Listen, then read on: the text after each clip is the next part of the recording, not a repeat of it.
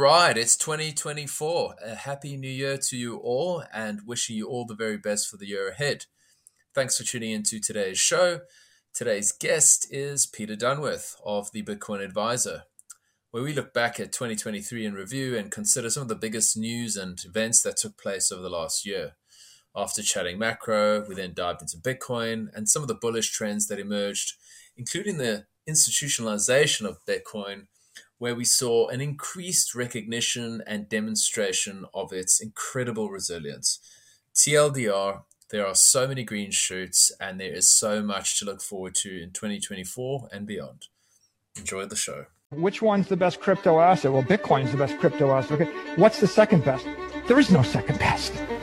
There is no second best crypto asset. Hello, friends, and welcome to the Why Bitcoin Show. I'm your host, Dale Warburton. It's a weekly podcast on why Bitcoin matters and what makes it completely different to all other cryptocurrencies. If you're interested in Bitcoin and you'd like to distill crypto fact from fiction, you've come to the right place. All right. My most popular guest, Peter Dunworth, back in the house. Welcome, Pete. It's great to be back with you, Dale. You well? Yeah, living the dream. Got a couple more days worth of work. This evening had sauna and a steak, and now I'm talking Bitcoin, so it's all good. How about you? You're the richest man alive. Yeah, as your brother said, happiness is the new rich. So yeah, so far I'm okay. He's got a point there.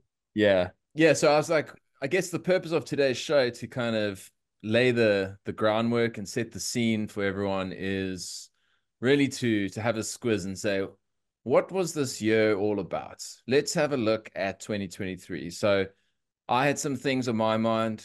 You've got some things on your mind. And I'd love to just dive straight into some of those things. So there might be even a degree of overlap there, Pete, but I'm happy for you to sort of steer this wherever you want to go, because this is your day job. And I'd love to sort of, let's start out with kind of at a high level. How would you characterize this year?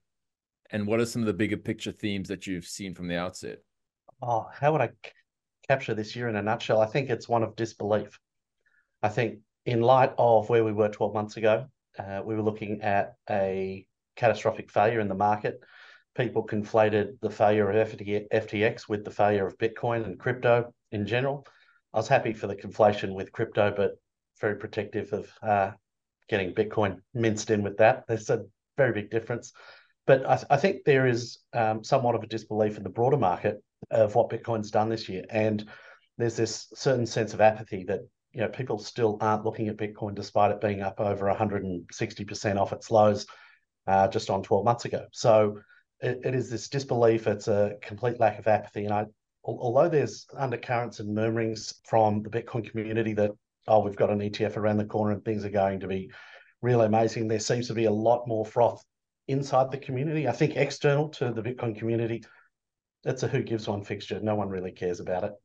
Back to that old analogy. So that would probably be sum it up in a nutshell, that there's, the Bitcoiners who are in the space who are, has renewed vigor and energy for it, a sense of validation that we're not all crazy, that Bitcoin's risen from the ashes again. And then there's, the broader market still doesn't quite comprehend that, where we are right now is, on the verge of potentially one of, if not the best bull markets in Bitcoin's history. So it's a very bipolar market, but it's a bipolar world. So kind of fits. Totally. Yeah. And I think that's a great assessment. I mean, if we just cast our minds back to the FTX collapse, I mean, it really was a devastating blow to, quote unquote, the industry and its reputation, because whether we like it or not, we sort of all tend to get lumped together. And the regulators certainly looked at that as an opportunity to really sort of pounce on Bitcoin as well. And we've also seen all sorts of strange things coming out of the regulator's mouth as recently as a week or two ago. And we'll get into that. But perhaps now let's talk about some of the more interesting things that we saw from a macro perspective. Let's talk about what happened in 2023, some of the bigger things in your mind that kind of stand out when you look back now. I think the US regional banking crisis was a huge one. I think Silicon Valley Bank, the other two sort of digital banks or digital native banks that fell over, that led to the buy the dip program that the Federal Reserve released. I think that was a huge thing that was papered over that didn't really get enough credit or enough attention. And what that really exposed on a broader sense was, I'll choose my words carefully here because technically it's not because of an accounting sleight of hand, but realistically, the US banking sector was insolvent. And that was all caused by the fact that you had the US 10-year go from 0.25 to 5% in less than 18 months. So that was the biggest thing that we had to deal with this year. In a 12-month period, it went from effectively nothing up to 5%. What that meant was, though, from the US banking perspective, was that all of these banks that were holding the US 10 years at par value, what they bought it for, were probably 20% underwater, maybe still close to that. Maybe not so much now because the rates have sort of come down a little bit, but at some point in time, they were 20% underwater on a risk-free asset. And this is where, the biggest story, the dog that's not barking, is that, we had a banking sector that had huge solvency issues and they papered over it. They basically said, look over here, click, click, click over here. Don't look at the mess. Don't look at the mess. Hypnosis. This is not a problem. This is not a problem. And sure enough, it wasn't a problem. Everyone just got on with it. And what should have been, a total re-rating of the US banking system, they pumped enough money in to solve that problem. And they basically made good on all the bonds that were underwater. And it highlights, probably in a broader and deeper sense, the problem with what we have with man-made systems, that, they chose winners and losers there. They chose an accounting treatment that you were able to use as a banking in the banking sector, that, you could basically leave that at par value, despite the fact that you're 20% out of the money on this. And it's a risk-free asset that you can leverage out the wazoo. And then you compare that to Bitcoin, which is considered a risky asset that gets marked to market at its lowest point since you purchased it. It's a completely, it's bipolar way of treating two different asset classes. And Bitcoin gets treated like the red-headed stepchild, and the US bonds get treated in kid gloves, and they can do no wrong. And even though when they're 20% underwater, the Federal Reserve will still make good on that and buy them at par value. So, I mean, that I think is the biggest story of the year from a macro perspective. It got nowhere near enough, I think, attention. And probably one of the reasons why it got not enough attention was because, you put this into perspective. We had Credit Suisse effectively fall over and get folded into, another German bank this year. That was a GSIB bank, or globally systemic important bank, and that fell over.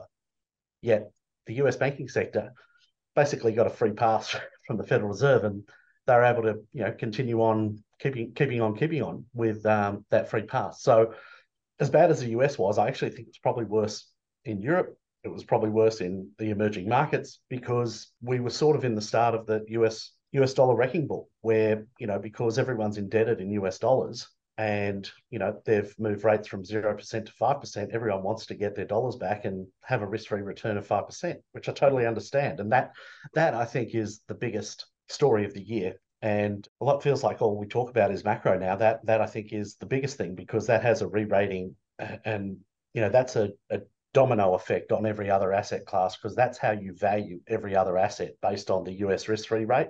That sets the risk-free rate for the world, and that is how you calculate every other value of every other asset. So therein lies the crux of the issue from a macro perspective this year.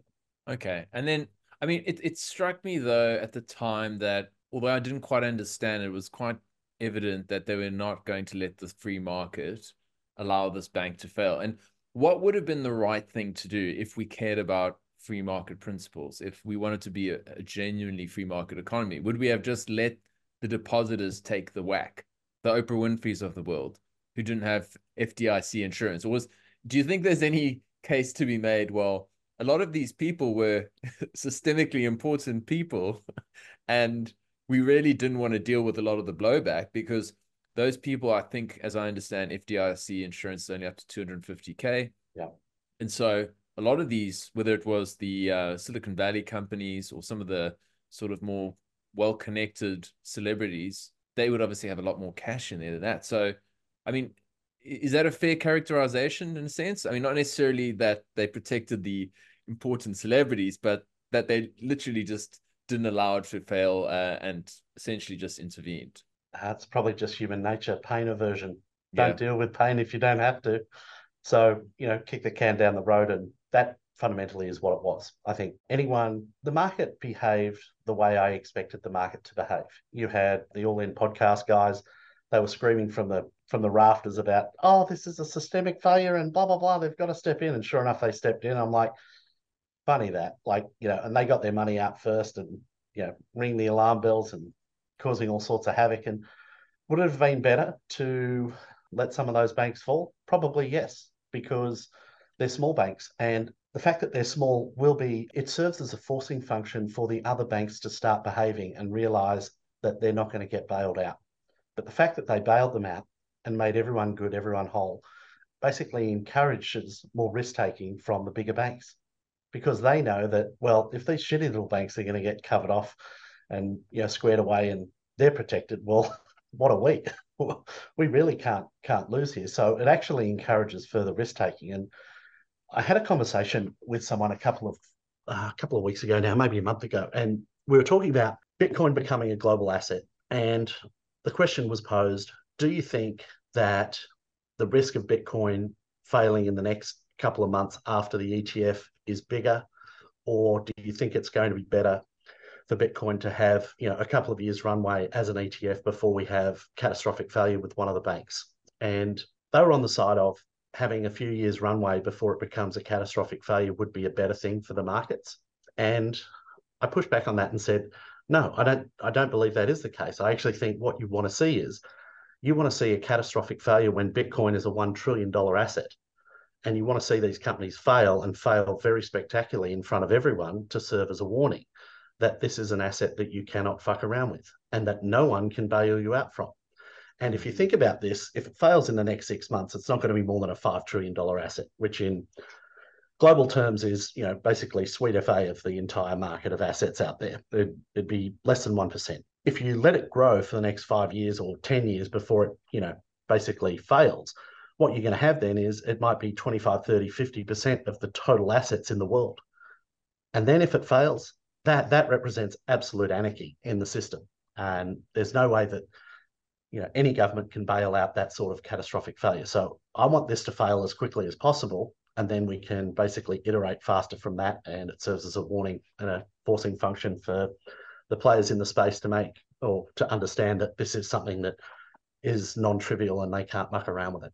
Yes. I mean, so I guess that's one big theme then, interventionism and some of the follies of it in terms of just kicking the can down the road and not actually resolving any of the inherent risks and weaknesses within the system. The other thing that I thought was also quite interesting, and you probably know a bit more about this, I'd love to hear your thoughts, is as far as I understand, 2022 was the worst year in many years in terms of performance for the 30-year Treasury. And this is now the so-called risk-free rate. And it's almost the year when the 60-40 was completely obliterated. Yeah, give us your thoughts on that sort of, I mean, not only the portfolio composition and what that might mean going forward, but yeah, just tell us a little bit about the bonds performance over the last year. Been I keep horrible. saying 22, sorry. I'm referring to the 23 last. this Yeah. year. Yeah. You know what? It's been horrible in a nutshell. And there's been some reprieve from that performance or poor performance in the last month because you've seen yields come down a little bit. Mm-hmm. However, as a whole, the last 2 years from long-term bonds perspective are the two worst years in the last 100. And bonds make up a very interesting part of a portfolio that typically provides income for retirees. It provides peace of mind, and that is meant to be the risk-free asset in the portfolio. However, the problem with bonds, and particularly bond funds, is that bonds are not risk-free. And the double whammy with bonds in the last 2 years has been not only they're not risk-free, but they don't provide any income either. So it's a double whammy of it's basically, what is it? Return-free risk. Yeah. You've got risk squared and no return. It's just an awful, awful plight. That said, and this is something that was really interesting to me, basically from the height of Bitcoin 2 years ago to the drop down to where we are now, if you compared that performance to the long-term bond index, Bitcoin has done a better job of preserving value, even though it's nearly 50% off its highs or 40% off its all-time highs, than the long-term bond funds. So those long-term bond funds are off 50%, Bitcoin's off 40%. if we had that conversation at the beginning of the year, like no way would we have believed that. And this is where, one of the things that I struggle with on a day-to-day basis is to really help people understand the difference between risk and volatility. Now, Bitcoin is wildly volatile, but not very risky.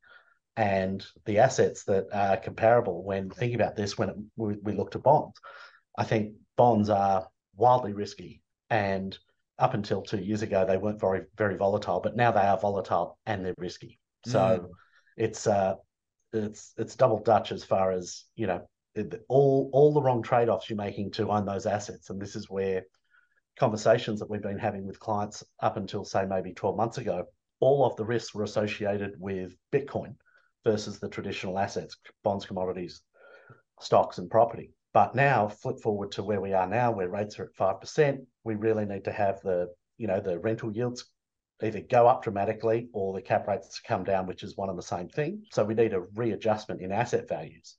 And I look at property and stocks and I think, those asset classes are very tough to invest in at the moment, and so too are bonds, because the risks that are inherent in the system where we are now, where there is inflation, and inflation's volatile, interest rates are wildly volatile, and those asset values derive their value from the risk-free rate or calculating a premium on the risk-free rate. And now what we've had in the last 12 months or 18 months to 24 months has, we've seen the risk-free rate go from 0% to 5%. And, just as an example, in Sydney, we've had commercial office space used to be selling on a commercial yield of risk-free premium plus 4%. So they'd sell on about 4.1% was A-grade commercial property. Fast forward to where we are now, interest rates have gone up to 4.35% in Australia, and those yields that those A-grade commercial properties are selling on now are 5.5%. But by my calculation, those property yields should be 4.35%, which is the current rate, plus the 4%. So it should be closer to 8.5%, yet we're only at 5.5%.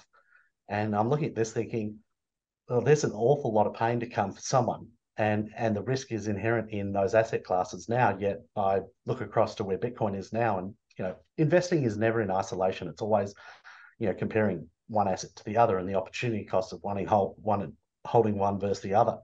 And all of a sudden now it's heavily skewed in favor of Bitcoin, whereas up until 12 months ago it wasn't the case. Sure. Let's just let's unpick this. Volatility and risk are kind of they've tended to be conflated, and I don't know if that is part of modern portfolio theory, the Harry Markowitz type way of thinking, where you've got sort of a distribution of returns, and the further away you get from the mean, the more volatile it is, the more risky it is by definition. Is this so? You're saying that's not quite the case, and I think it's an interesting take, and I tend to agree, because when I look at Bitcoin relative to these other assets, I go, I wouldn't want to be in commercial real estate for all the money in the world. There's massive execution risk and vacancies and maintenance and taxes and God knows what else. Let's unravel that little story there, because I think people will be quite keen to hear it if they don't know it already. About risk-free volatility? Yeah, just how something that is volatile is not necessarily risky. Yeah, and vice versa too. So with Bitcoin, we have a very unique position that, personally, it's a misunderstood technology. So I put Bitcoin as a technology, not a money or an asset. It's a technology first, and then we've ascribed asset values and a monetary network above the technology. And because it's a technology first, a lot of people have huge difficulties understanding technology and the benefits of it and what it can bring. And probably no greater example than Bitcoin's number one marketer, Paul Krugman, talking about the fax machine, and the internet, will be dead because we've got fax machines. So it's grossly misunderstood. And this is where humans have a proclivity to ascribe much more risk to things that they don't understand. And that's purely driven by our most basic of nature, fight and flight. And if we don't understand it and we think there's a risk, well, ascribe a really high risk to it and run as fast as you can, because that means you get to talk about it the next day. Because the consequences for being wrong and just sticking around and seeing if that gorilla's hungry and going to rip your arms off is fatal. So I think, our little brains have been programmed over hundreds of thousands of years to behave like that, and investing is no different. And this is where, for Bitcoin, because it's so difficult to understand, there are so many areas that it draws in that you need to be proficient in to really understand Bitcoin. it's very difficult to understand. It takes an enormous amount of work. And at the same time that it takes an enormous amount of work, you need to forget what you've known in traditional markets to actually understand this as a technology first and then think about what it looks like from a monetary network and an asset value perspective. So from a risk perspective, people ascribe way more risk to Bitcoin than what I ascribe to it because I've spent, over, well, probably close to 15,000 hours now staring at this problem and trying to figure it out and understand it. And from my understanding and the time that I've spent looking at it, I look at this and I think, if I had to be a betting man, the number one thing I'd bet on as far as a sure bet goes would be that the sun will rise tomorrow. That is my number one bet, that if I could have my bet, that would be the bet. My number two bet would be that basically a Bitcoin block will continue to be mined every 10 minutes. And that's a bet I'd be happy to have as my second best bet. So if you do the work and you get to that point in time, you understand that Bitcoin, although it's wildly volatile because that's the price that we attach on top of the network, the risk of Bitcoin failing is very, very low because of its decentralized nature. And this is where, going deep down that rabbit hole, the decentralized nature of Bitcoin and the network that it is means that it's going to be far more secure than anything else. And the problem is that, we haven't been familiar as a species with decentralized networks. So it's very difficult for us to understand. And then from a volatility perspective, that's putting risk aside. Then volatility, people think that volatility is a problem, but volatility is the feature, not the bug, because volatility allows you to go up 170% in a year and still think that it could have gone up more by a lot more. And, probably we're sitting here looking at what lies ahead and thinks, and I don't know about you, but I think that there's far more upside left in the next 2 years than what we've seen this year. So that's volatility being friendly to the upside. And at the same time, you don't get volatility to the upside with having some drawdowns as well. And this is where people typically conflate the risk and volatility because they think when things drop that it's dead and the bubble has burst and there's no second go round at it. But as long as Bitcoin keeps working, people will understand what it is, more entrants will come back to the market and the price will come back up. So I don't think we've seen the end of 70, 80% drawdowns. I just think they're going to be a continued feature of the system because in order to get to the values that we think it can achieve, you need to have massive volatility. It's just skewed to the upside. So if you've got a long enough time frame, you don't have to worry about the drawdowns. You just hold on for another 4 years, and not only does it go back to the previous high, it'll go a lot further past it. Yeah, and I don't know where I heard this recently, but it's almost like someone described Bitcoin as like a venture bet on digital gold. And I guess when you're involved in venture capital, you've got some sort of edge and you go, I actually understand this space and I'm playing in it. Whether it's like, my brother-in-law and his family invested in a copper mine or an iron mine or something like that in Sierra Leone. And I was like, what the fuck are you doing with mucking around there? Like, what do you know about that space, And to me, it felt like just gambling. But if I was actually like really proficient in that space and I fully understood the environment and I understood like the operations and the processing and the government rules and all that kind of jazz, I could actually say, you don't understand. This is actually a really good deal. And it's actually the opposite of risky. I look at investing in property, down the coast is highly risky. So I guess it's ultimately a question of perspective. And maybe it's not just limited to the way that Bitcoiners think about risk and volatility, because you could also say the same about a lot of other sectors. But yeah, no, okay. I think that's a good sort of characterization. Now, if we reflect on the year that's been, bear in mind we are still well, you and I are chatting in 23, but this is going to be coming out in 24. Let's chat a little bit about some of the Bitcoin specific stuff that we saw, some of the metrics, some of the highs, some of the lows, some of the notable sort of pieces of information that emerged in 2023 that you think are worth chatting about. Oh, you know what? For me, I think probably the highlight, which doesn't really get a lot of credit, but it serves that function of ensuring that Bitcoin is going to continue working, is what we saw with the hash rate. We're at all-time high hash rate. We're nearly 500 exahashes. Back in 2021, April 2021, the hash rate, total network hash rate went from 186 down to 84 exahash. And Are these now post China? post China, yep. Yeah. So it got right down to 84 exahash, and it effectively halved the network. And since April 21, so what's that, 2.5 years, just over, we've seen the network grow from 86 exahash to 500 exahash. So it's gone up 5.5 times. That is insane because for years and years, we were talking about the fact that we would get to a point where the hash rate won't be able to grow that much because in order to deliver, or it won't be able to grow proportionally that quickly, because in order to grow the network that much, you will have to find that much extra electricity. And you just don't have gigawatts of electricity lying around unused for Bitcoin miners to turn up and just plug their machines in and start going. And in addition to that, it takes a lot of mining equipment to move the exahash from 86 to 500. I mean, that's just absolutely mega. And Mm. I think that's a big thing that doesn't get much credit. I think, coming into the halving, we're going to see, miner FUD come up again. But, a big thing that happened in Bitcoin this year that I think I'd love to get your views on it because no one's better versed than you talking about altcoins and why Bitcoin only. But, ordinals, twice this year has basically come into the market and totally clogged the network and absolutely wreaked havoc.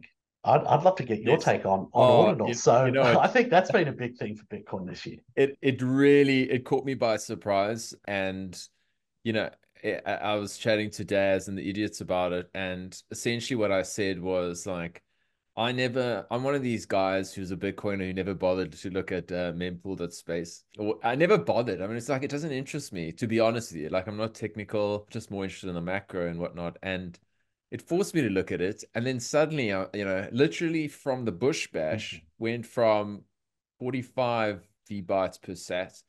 That's the right metric. And now we're running into hundreds and hundreds. And it's actually just incredibly expensive to take your coins off exchange now. And you go, wow, now I've actually got a real problem. Not only do I have this whole sort of UTXO issue that's suddenly now front and center of a lot of Bitcoiners' minds, and I don't think it's something that a lot of people are, I guess, a lot of people who hold Bitcoin but don't necessarily aren't necessarily Bitcoiners, they're Bitcoin investors. I don't think that's something that's even on their radar, but it's like, it suddenly dawned on me how serious a problem that could be if we don't scale up properly. So yeah, it really surprised me. At the end of the day, I'm a free market guy. I don't care what they want to do with the blockchain. If you're stupid enough to pay the fees, then go for it. I think in the end, it's all going to be worth absolutely fuck all, and you're going to have to generate something of real value. I'll give you like an example of how I think this will end. During my early phase of Bitcoin, and I was very much into, and I still am, of course, into UFC and MMA. And at that time, the UFC had partnered up with Crypto.com. And suddenly all these NFTs are coming out. And I was like, NFTs are bullshit. Okay. But what if, what if I got the first ever NFT of this particular fight? Okay. It's the first round. It was the first round that it was ever done. And I was like, this could be worth something one day. I bought it for $40 US. I got offered 200 a few weeks later. I was like, no, boy, I'm holding this shit. Well, I decided a few weeks ago to just try and log into my shitcoin crypto account. And would you believe it? But they're trading at $2. You can't even get rid of the things. And it's on a blockchain called Kronos. And I was like, what are the prospects that Kronos is going to be around in the next decade? I'd say Yeah. about zero. So I think the same will happen with Bitcoin. Like, I just can't imagine that there's no serious people, I think, that are doing inscriptions, ordinals, JPEGs, whatever. But I think what's really interesting, I'd love to get your take here, and I saw this the other day, is if this is where people want to play in the NFT space, and then you want to do the fastest transactions known to man. Ethereum is in this middle ground where it's actually just serving nobody. It's not ultrasound money, and it's certainly not facilitating, like the NFT world. And so it's not doing the NFT, it's not doing the money, it's not doing fast transactions because you've got Tron and you've got Solana. And it's just like, it's got no identity because all they've been doing is manipulating this project to be able to optimize the returns for the initial investors. And I see today, even Vitalik, he cashed out 50,000 or something ETH. So, it's just, I don't know. What do you think of that?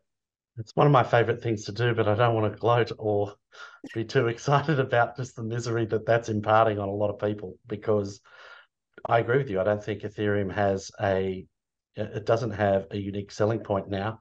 It's caught in a middle ground between being a decentralized, it says it's decentralized, but it's not. You can roll back the chain. So, you know, it's either decentralized or it's not. And because it's not Bitcoin, it's not decentralized. And then the problem that they're facing is twofold. Not only do they have competitors offering cheaper transactions, quicker transactions, more throughput, those other chains can do that because no one cares about centralization. They're like, we don't care. If we Yeah. want decentralization, we'll have Bitcoin. If we want censorship resistant money, we'll go to Bitcoin. If we want to make sure that our assets can't be seized, we'll go to Bitcoin. Everything else is just fairy dust, fugazi. It's a way to extract Bitcoin from you and sell you a pipe dream and go and get more Bitcoin for selling that dream. So I feel sorry for Ethereum because I think a lot of people, spend a lot of time, energy, and effort in that, and they're not going to be really rewarded for it. I think the ETH to Bitcoin ratio is just going to bleed out to Mm. Bitcoin. It might have some pumps along the way, but if we're talking in 5 years' time, 10 years' time, I think it'll be sub 0.01. So the Ethereum price won't be 1% of what Bitcoin's is. So the other chain, Solana, I mean, despite all of the problems that had in the last 12 months, 24 months, they had to turn the network off 3 times. Still don't care. Fast transactions, That's and what that's it's all it. about. Yeah. So no one cares. It's just this is the new pump and dump on it. And, you need, I think it's important to have competitors to Bitcoin to, identify what the real benefits of Bitcoin are because unless you have something to compare it to, like making an investment between bonds and Bitcoin, all of a sudden, you can overlook how good Bitcoin is. So it serves as a great reminder that we can have a great asset, but it's only shown how great it is because the competitors to Bitcoin are just so goddamn awful. Absolutely. Oh, yeah, and exactly. And it's just to me that there's no second best when you look at like Saylor said this before. He goes when they talk about the Bitcoin dominance ratio, he goes, it's bullshit. It's you don't you got to compare it against other proof of work tokens, and Yeah, there it's like 98% dominant. So more.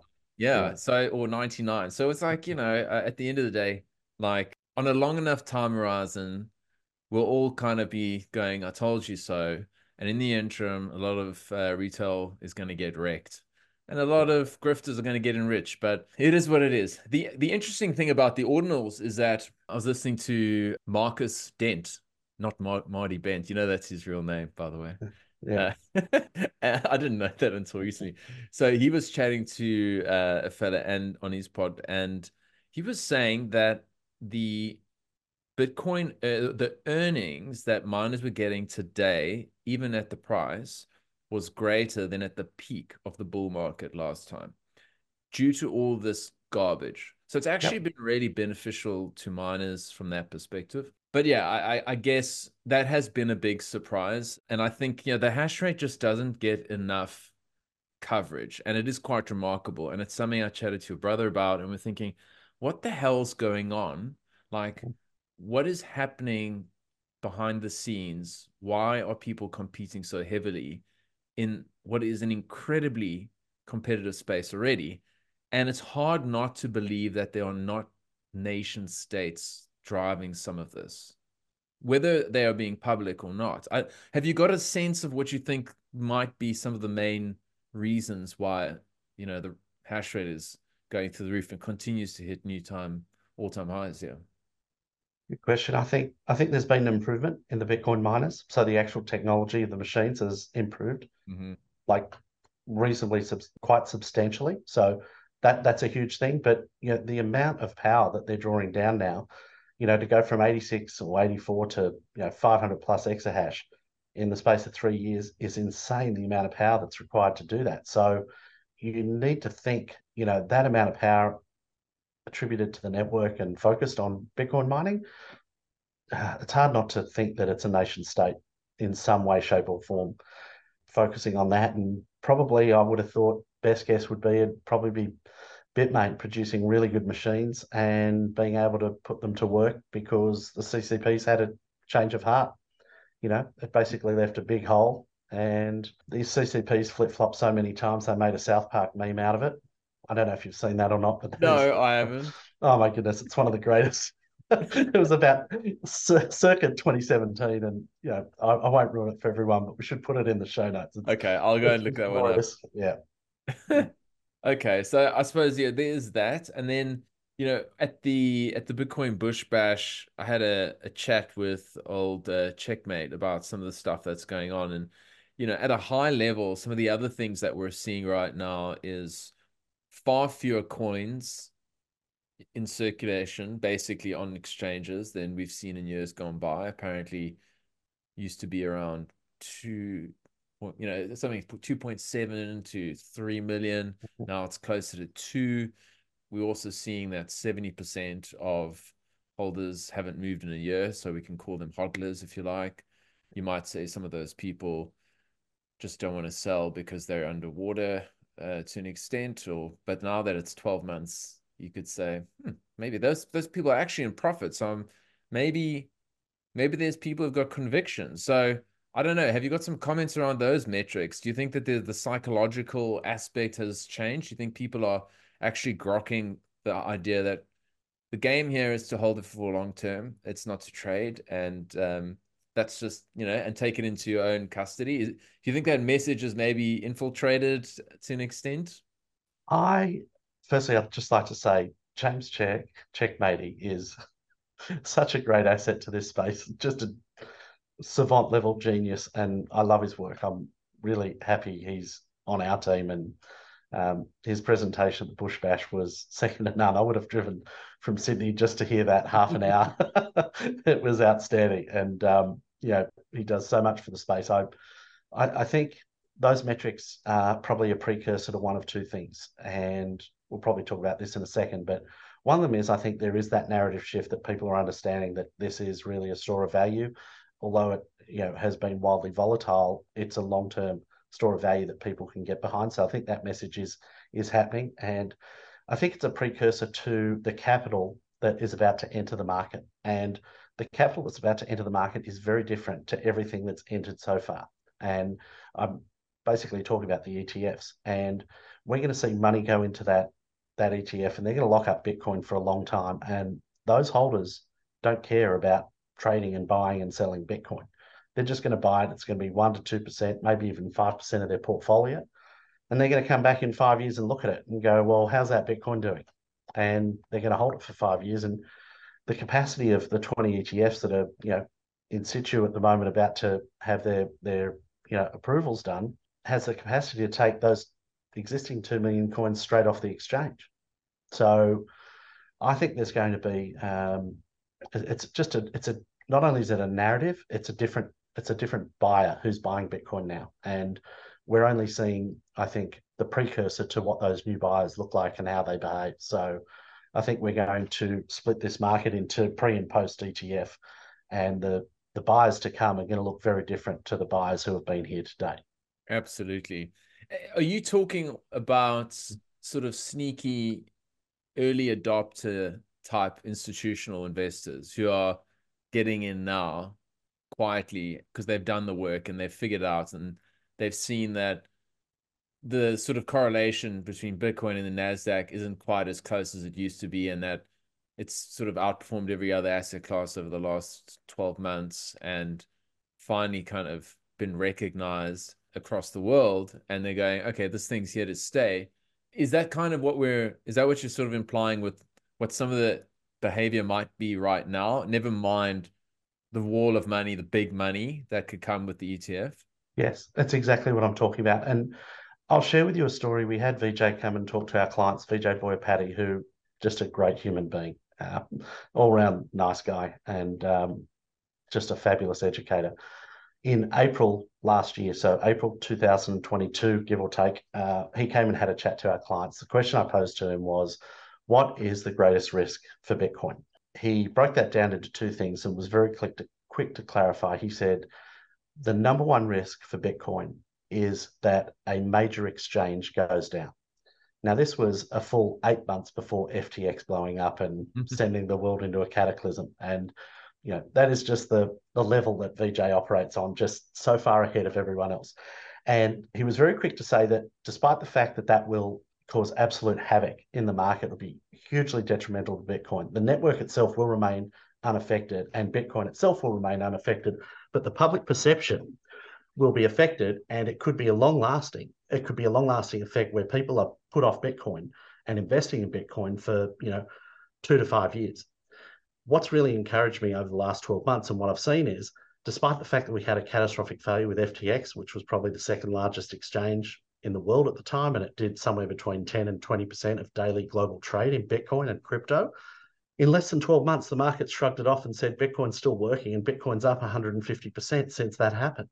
That is a huge endorsement for what's happening. And this is, back to the narrative shift 12 months ago. Oh, world's falling in, Bitcoin's dead, and the rest of it. And fast forward to where we are now, coins off exchange. The last 3 years, we've gone from 3 million to 2 million.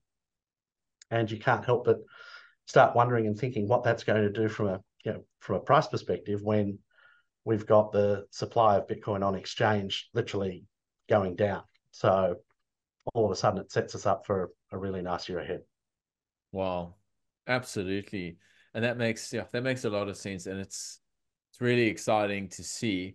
The resilience is something that I could say would characterize Bitcoin in 2023. Endless amount of FUD, you could say, maybe reducing in volume. Some of the environmental stuff I've also seen has continues, but I think it's losing steam. And maybe I'd like to touch on that in a sec. But yeah, overall, I think if you look at just the way institutions, family offices, high net worths are looking at Bitcoin now, given what it's done over the last year, I think the word that would come to mind for me would be resilience and staying power. And this thing has proven to be very distinct from crypto, the dirty C word in the Warburton household. So the second most offensive C word. No. Maybe it's the most. It's funny. That resilience comes back to risk and volatility. Because it's so resilient, there's very low risk to it. But people don't understand the resilience of Bitcoin. So, hey, you know what I wanted to bring up with you as one of the sort of key talking points this last 12 months was the environmental FUD. And I don't know if you remember the whole Greenpeace Change the Code campaign. Funded by Ripple, essentially. I know. Yeah. $5 million got them that campaign, which had an effect for maybe 24 hours.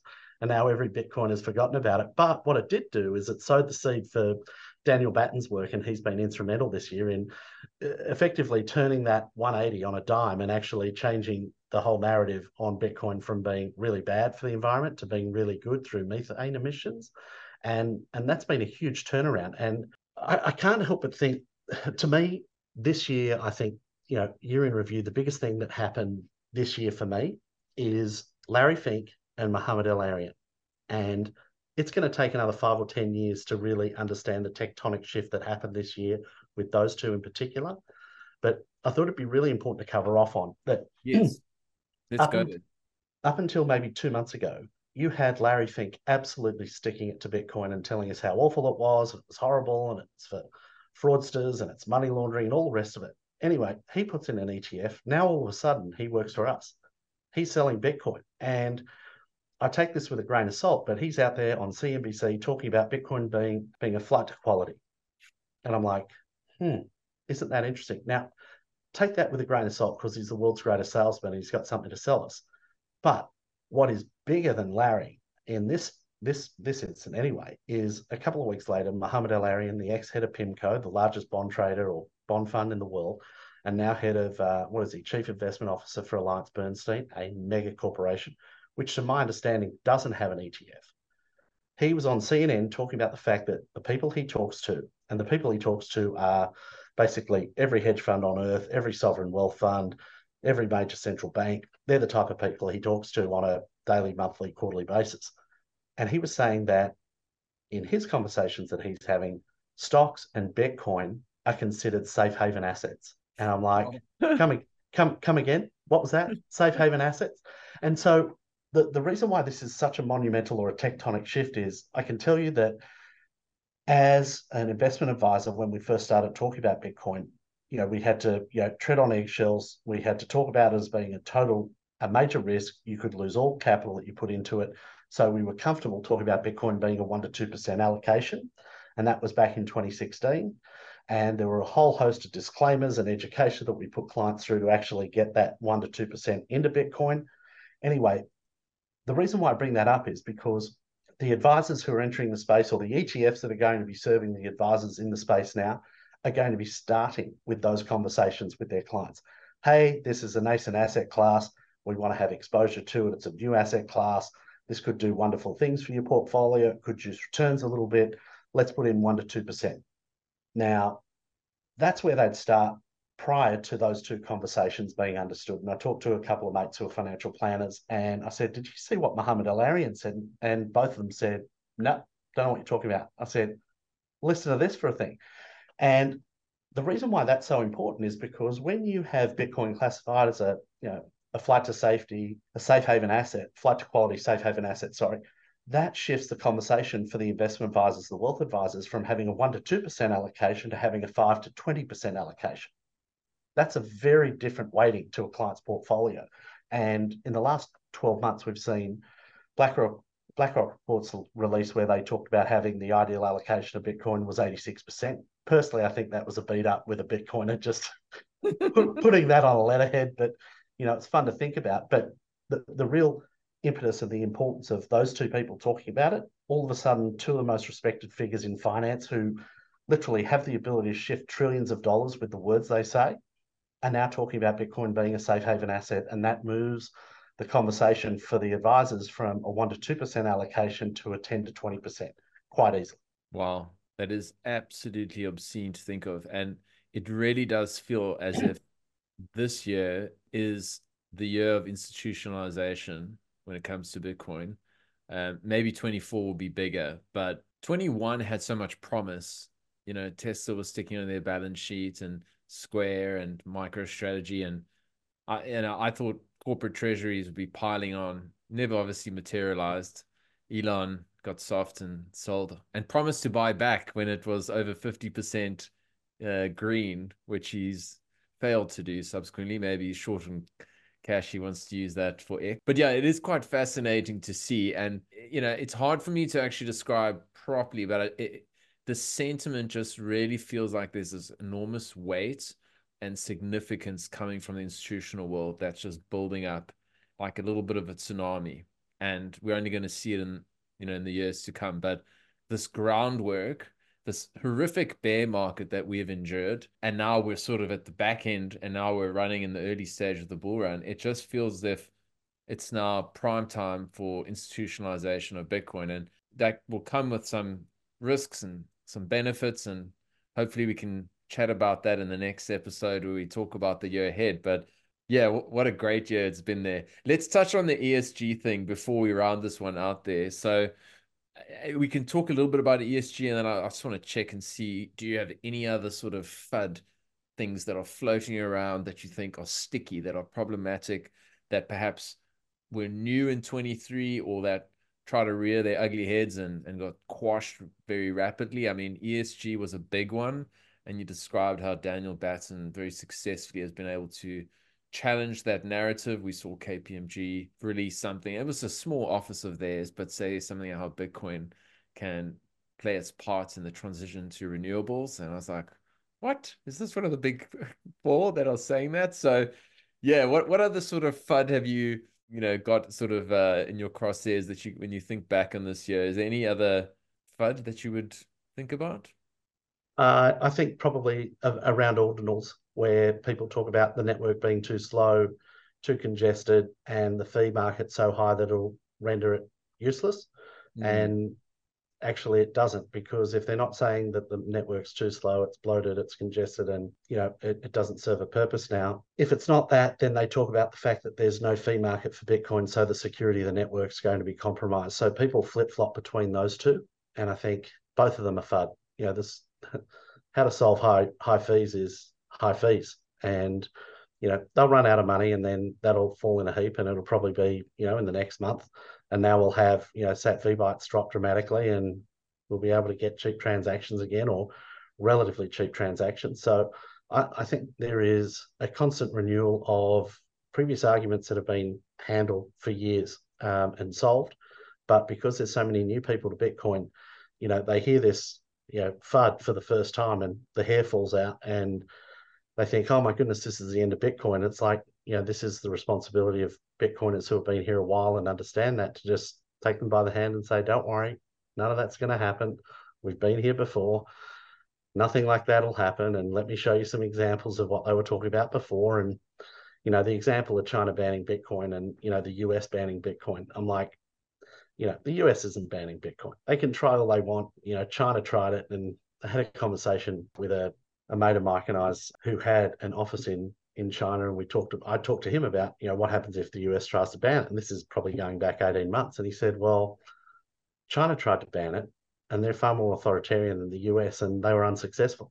And they flip-flopped and flip-flopped. Like, how do you reckon the US is going to do it? And I said, oh, okay, well, in light of that, there's no chance. So I just think maybe that fee, the fees, high fees, and the rest of it is a bit of FUD. But at the same time, it's sparked a whole lot more conversation around layer 2 initiatives. It's given life to Liquid, which has now started to get a bit of a run on. It's been a dead network for nearly 6 years now. And all of a sudden people are talking about it because the limitations of the Lightning Network are realized in a high fee market, that to open a channel, you've still got to do an on-chain transaction on layer 1. Whereas with Liquid Network, you just basically peg in once and that's it. So there's a lot less fees attached to Liquid Network. So I think this is good. We're going to see innovations happen on the back of it, because, innovation really happens when constraints are put on the network. So we don't see that until that happens. Exactly. And that's what really makes it so resilient, after all, much like an immune system is built through repeated exposure to all sorts of colds and flu. Bitcoin just seems to get stronger no matter what you throw at it. And it's almost becoming undeniable. I mean, the idea that you can ban it is just totally absurd. Like, what are you going to do? Ban mining?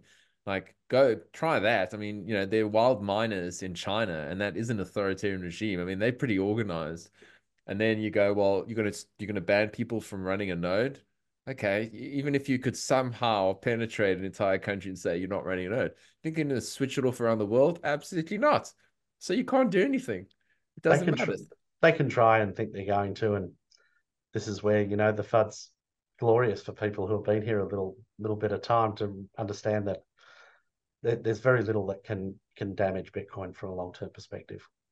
And I'd imagine, Pete, that's something that you have conversations with when you're chatting to your clients. And it's one of the first things I'd be asking as somebody who's coming to the space new is kind of, what are some of the things that can go wrong? And I would have all those standard, questions like, can governments ban it? Okay, then you've got to explain, this and that around decentralization, and why does it use so much energy as much as country X? I mean, the World Economic Forum said it would be consuming all the world's energy by 2020, I think it was, or whatever it was, and it never actually came to, fruition. So, yeah, I'd imagine you're having conversations with clients on the regular around those things, particularly if they're new.